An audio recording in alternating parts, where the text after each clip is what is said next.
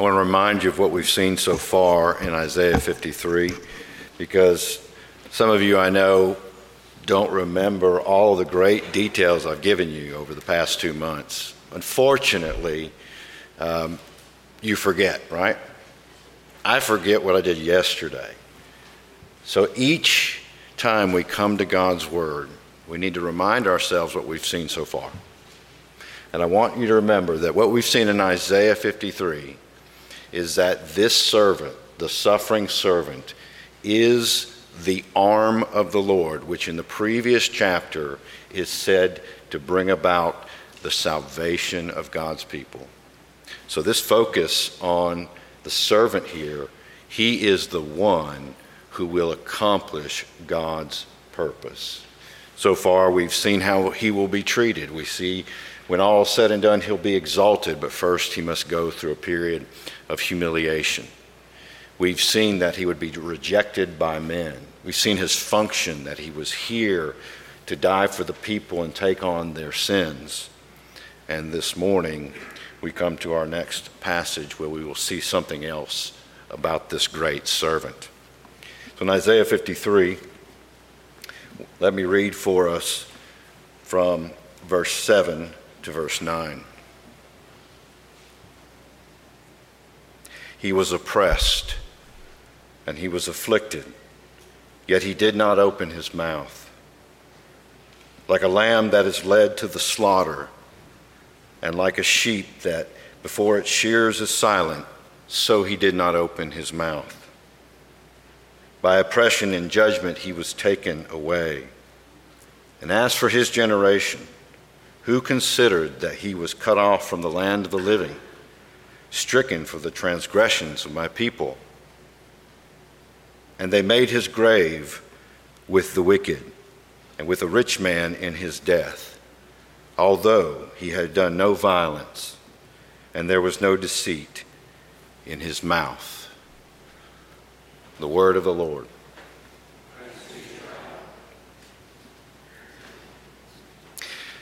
Throughout the history of the world, there have always been those who oppress other human beings.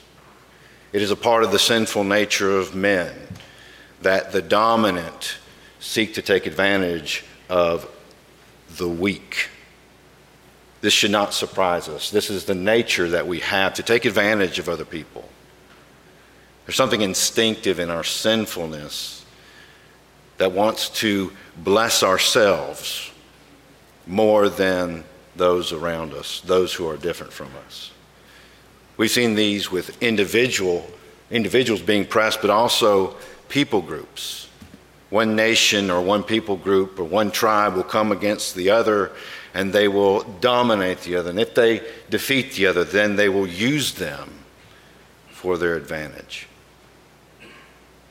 When it comes to Jesus Christ, this is the greatest expression of one being oppressed, one being different, one being pushed to the outer limits of the people. He would be oppressed in ways that the mind can't fully understand, to the depths of suffering beyond our comprehension. But there's something different about this oppression. There's something about this one man who is oppressed, and he is oppressed for all the people in this world who know the oppression of sin and who see it very clearly within themselves. And they see how their sin affects those around us, how they use their sin to take advantage of the other. Whether it's husbands and wives, or children towards parents, or officials towards the citizens, or the rich to the poor, it doesn't matter. Every one of us seek to take advantage of the other person in such a way that oppresses them and exalts ourselves. What's different here is that while most oppression In fact, I would say all oppression is something that we would not choose to go through. This Savior, this servant, chose to be oppressed. Let's see that in this passage as we look, number one, at the willingness of the servant. First, Isaiah says that the servant of the Lord would be oppressed and afflicted. We see that in verse 7. And this language of oppression and affliction in the original, it has the connotation, the idea of violence. To oppress someone, to afflict them in a violent manner. The idea is the lashing out and the purpose of tearing someone down in a physical and yet mental and psychological manner. We need to remember that oppression affects the whole of the person. He was oppressed in every possible way and afflicted. And this verse shows us what's going on. As we move on, we see that yet he did not open his mouth. Why? Because he was like a lamb being led to the slaughter.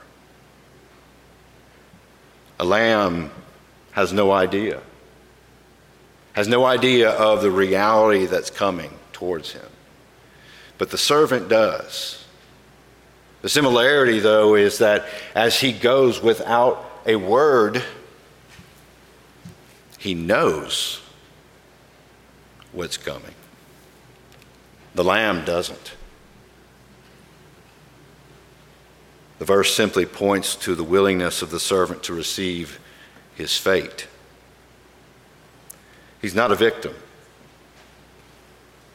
That's often how he is portrayed to the world, and don't get me wrong, he is a victim in the sense of not deserving any of this, but he is an active, participating victim who says, "Thy will be done, Lord," and he sets off to do whatever his Father has purposed. He's not a victim. Not in the sense of his control over everything in his own situation. You see this in his life when the Pharisees and the mob go out to gather around him to arrest him in the Garden of Gethsemane. That passage in John 18 is one of the ones that have struck me throughout the years. When I first realized what it said, it blew me away, and it has impacted me to this very day. We're told that they came and they surrounded Jesus, and he said to them, "Who do you seek?" And they said, "Jesus of Nazareth." And he says, "I am." And then John records, and the crowd drew back and fell to the ground.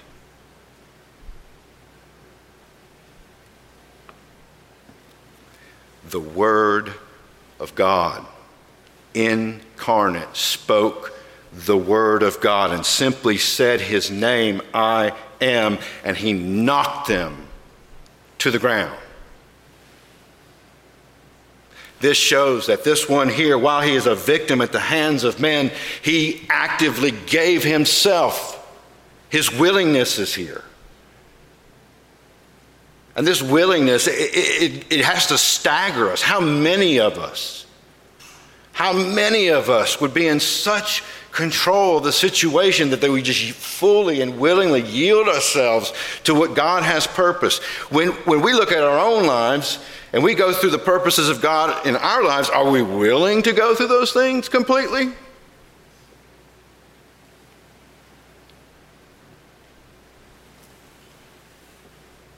The servant accepts what God gives. This servant knows exactly the reality of whatever my God ordains is right.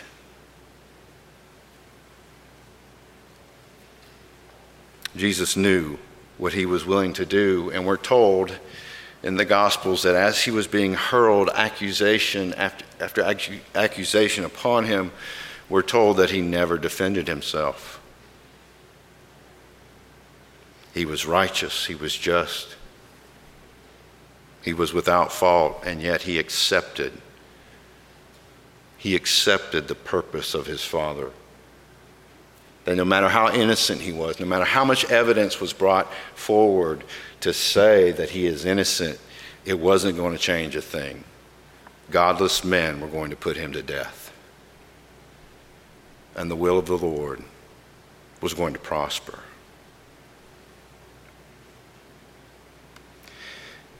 It's important, so important for us as human beings to see the willingness of our Savior here. His willingness to save us. His willingness to give his life for human beings, for sinners, not the righteous, not those who see themselves as doing pretty good in life, not those who say, I am doing well, I'm keeping God's word, I proclaim that I am a Christian. And yet in themselves, they are full of themselves. They're full of what they do. They say, I thank you, Lord, that I am not like them. Rather than seeing that in themselves dwells no good thing. And they're like the publican standing in the back, beating his chest, not even lifting up his eyes, saying, be merciful to me.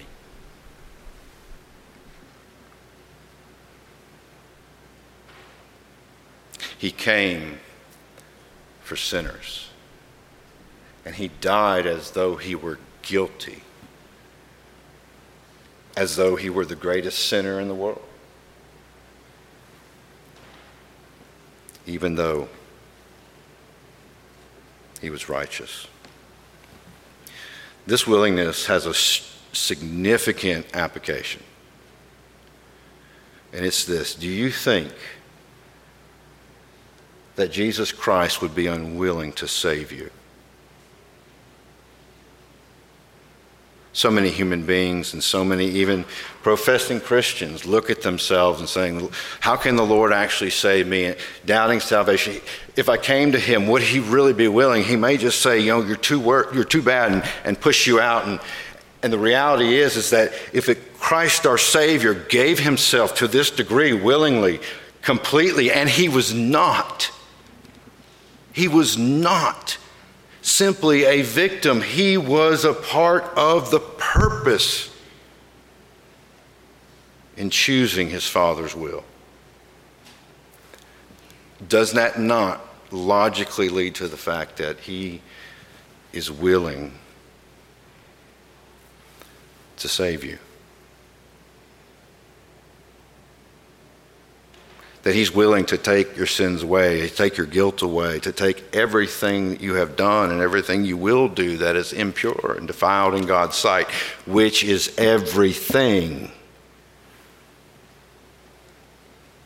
Even your righteous deeds are as filthy rags in God's sight. He doesn't care about your church membership. He doesn't care about your position in the community. He doesn't care how many things you have done for other people. That does not matter to him, because looking at those things, he sees putrid, wretched evil.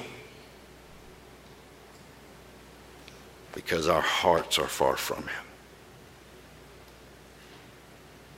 And so he has to willingly give in order to receive those who will throw themselves on his mercy. He's willing. The problem is that if you won't come to him, or if you resist coming to him, the problem is it's not his willingness, it's your willingness. Doesn't matter with him. He's willing. The cross proves it. Don't be unwilling. Don't harden your hearts while there's today. We see as well not simply the willingness of the Savior, but his undeserved death.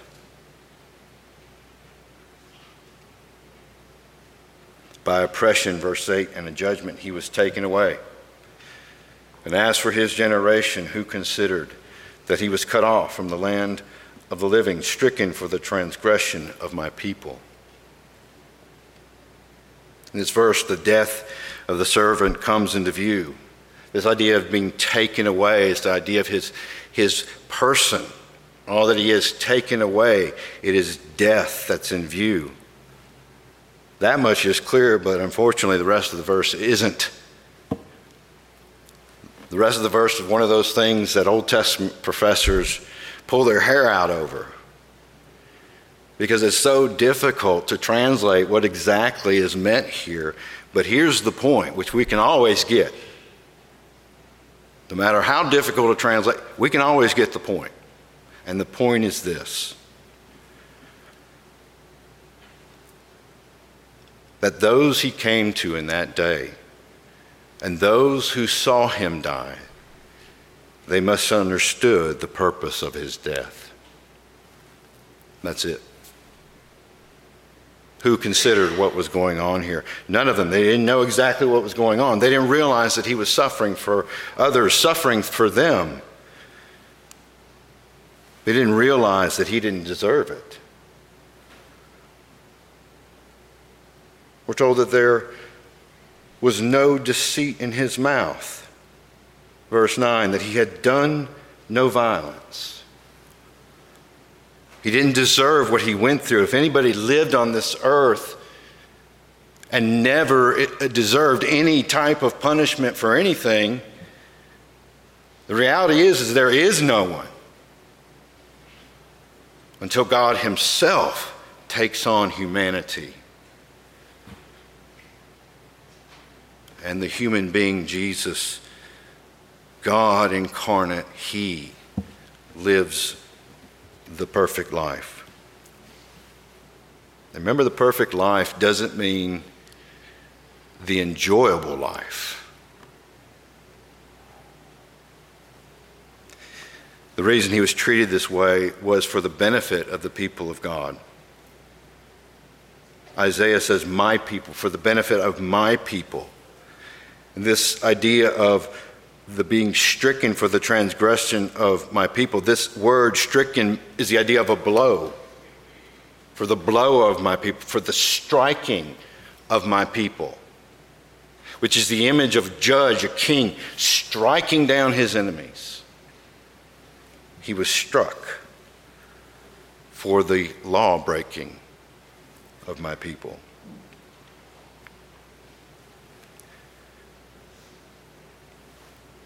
You know, this is what helps us to see here, that because he suffered what was not deserved, the believer receives what they do not deserve. He suffers for what he did not deserve, and we thrive for what we do not deserve. Grace is what you have. If you know Jesus Christ, you know grace, you know mercy. That's what you know, forgiveness. You have heaven. You have Christ himself, God, who looks at you and says, you are mine. If you have him, he says, you are mine. You're great. You're fantastic. You are the one I love. I see you. I know you. I know everything about you, and I love you.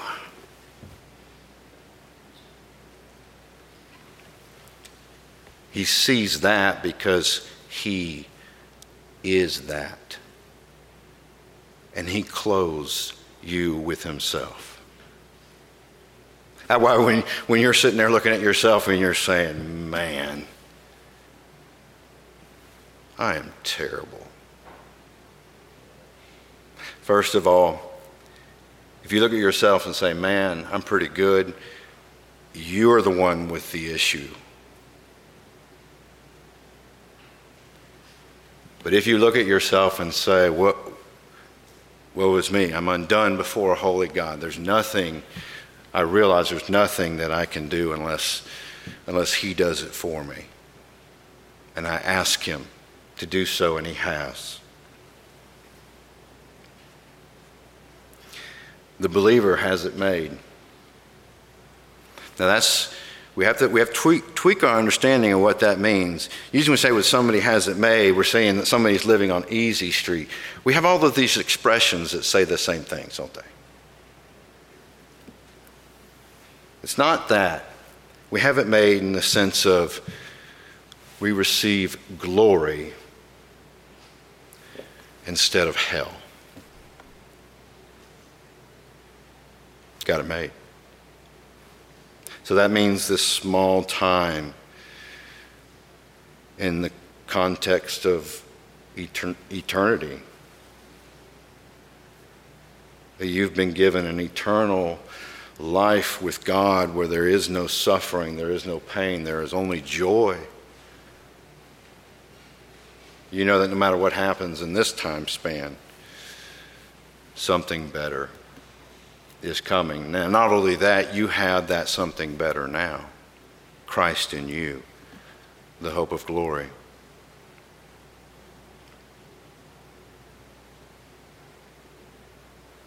Sometimes we as Christians sound more like the children of Israel in the wilderness.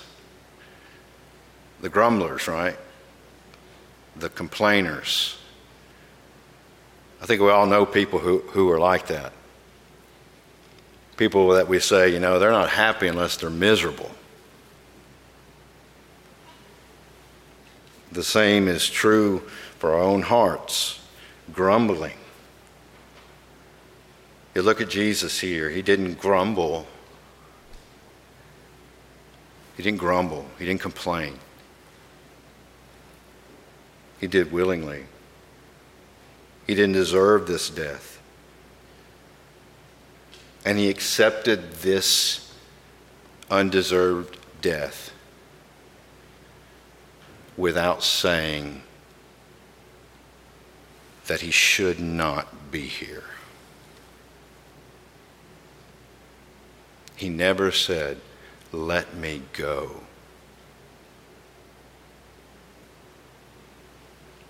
There was never a complaint on his lips.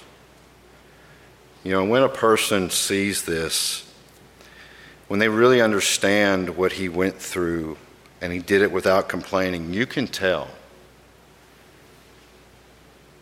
You can tell that certain believers you've been around and they're suffering. You go there to try to encourage them and you walk away more encouraged than you were before, because their hope, their thought process, their idea of my Savior suffered for me, and therefore I accept what he gives and trust that he does it for good because he's good. The only remedy for a complaining heart is looking clearly with the heart of faith at the cross of Christ. If you look at him suffering, dying, in the darkness of the day and the darkness of his soul, having sin poured upon him, God making him who knew no sin to be sin, that's the remedy for a complaining heart. That makes everything else in our lives look very small and temporary. Is that easy to do? No, but what do? We have to look at him.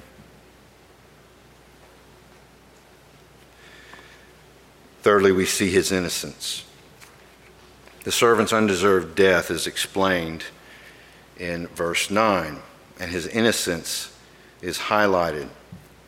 And they made his grave with the wicked and with the rich man in his death, though he had done no violence, and there was no deceit in his mouth. At the beginning of verse 9, we see this. They made his grave with the wicked, meaning that his death would be with the context, or with those who are the wicked. In the view of the people of that day, the idea was there is the righteous and there are the wicked. That's it. There's a separation. Those who know God and follow him and those who do not. That's the categorical place in which the Psalms, in which the Proverbs look at people. He and his grave was not in the sense of dying with the righteous. His death was with the wicked. God condemned him as wicked, even though he was innocent. There's something else here that symbolizes this at the cross. Who did he hang between? Two sinners. Two robbers, we're told. But that idea of robbers, that wasn't simply the idea of a thief. That was the idea of an insurrectionist. Somebody who rebelled and sought to fight against the powers of that day. Full rebels. Full rebels just like us. Rebels against God. He made his grave among them. And you can even see this in the repentant thief. He knew there was something about this man. He was dying with them, but what did he say? We're getting what we deserve, and he is not. But notice that even in the horror of what he would receive, there is an element of honor. With a rich man in his death. That's one of those statements in the Old Testament pointing to Christ. It's just too good to be true, you know? With the rich man in his death. What could this be other than the tomb that Joseph of Arimathea had just carved, a rich man, and he had seen no death yet. As Charles Spurgeon once said, this is a kingly cave. It's fit for a king. And so God even honored him in his death. Why? Because the verse continues, there's innocence. No violence done. His actions were only good towards other people. You never saw him act in a harmful way towards anyone. There was no deceit in his mouth. There was no words that came out that weren't true. He only spoke truth, and he spoke it in such a wonderfully gracious way, especially to those who were really wrong, right? The sinners, the prostitutes, the tax collectors, those who are really wrong.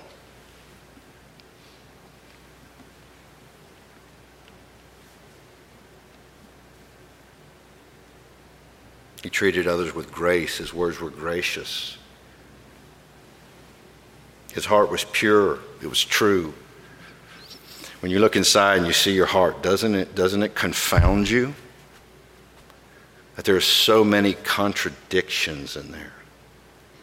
There's love, there's hate. And both are shown to the same people.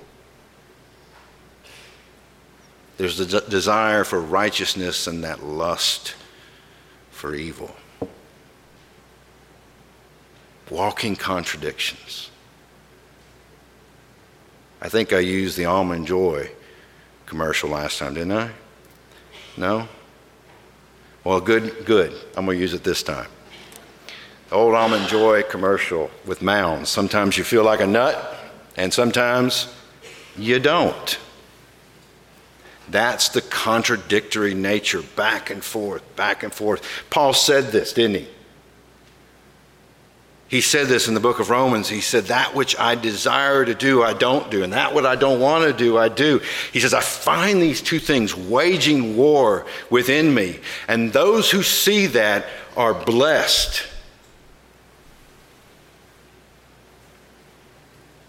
Because they have a Savior whose heart is pure. There is no warring. There was no warring inside of Jesus' heart. There was a straight, pure love of God and love of his fellow man. That is why you need him.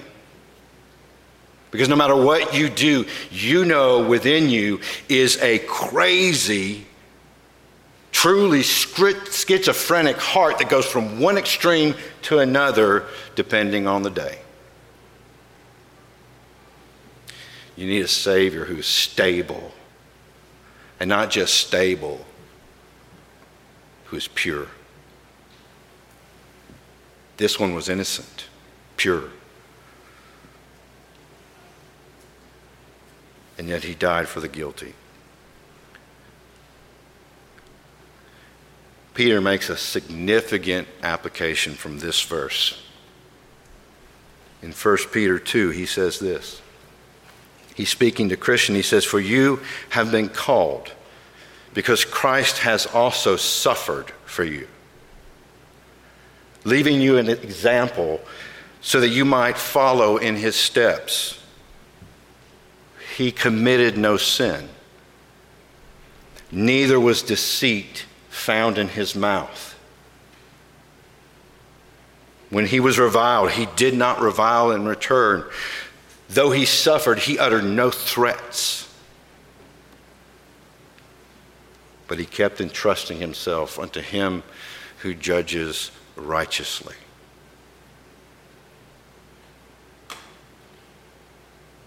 He himself bore our sins in his body on the tree, that we might die to sin and live to righteousness. What is Peter saying?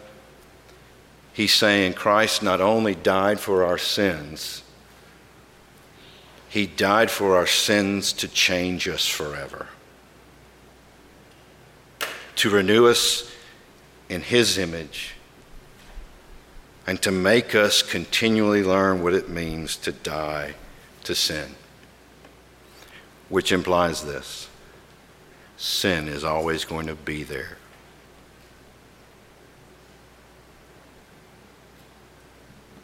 And the Christian, over time, sees more of it and more of it and more of it in their lives. And their attitude towards it changes more and more and more. They know they can't get rid of it. They know they can't hope to be pure in this life, and they realize that's why they need their Savior, and they cling to him all the more. And as they cling to him and they look to him, they start becoming more like him in their words and in their actions. He left you an example that you might follow in his steps. If you are a Christian, then you must learn, maybe little by little, maybe incrementally, maybe progressively. Sure, we all learn that way. You must learn how to suffer for Christ's sake, as he conforms you righteously to his image.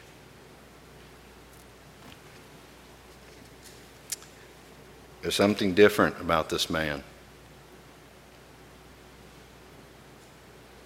History has never seen anyone like this.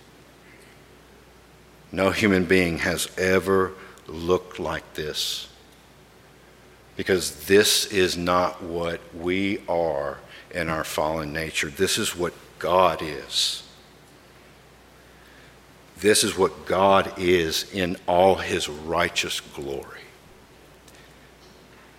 And he's the one you need. Life depends on it. Let's pray. Father, we give you thanks. We give you thanks for your mercy. We ask that you would help us to trust more and lean more and throw ourselves more on the mercy of our Savior, and to see that it is your desire, so that we might come freely to you and know you as Father. In Jesus' name, amen.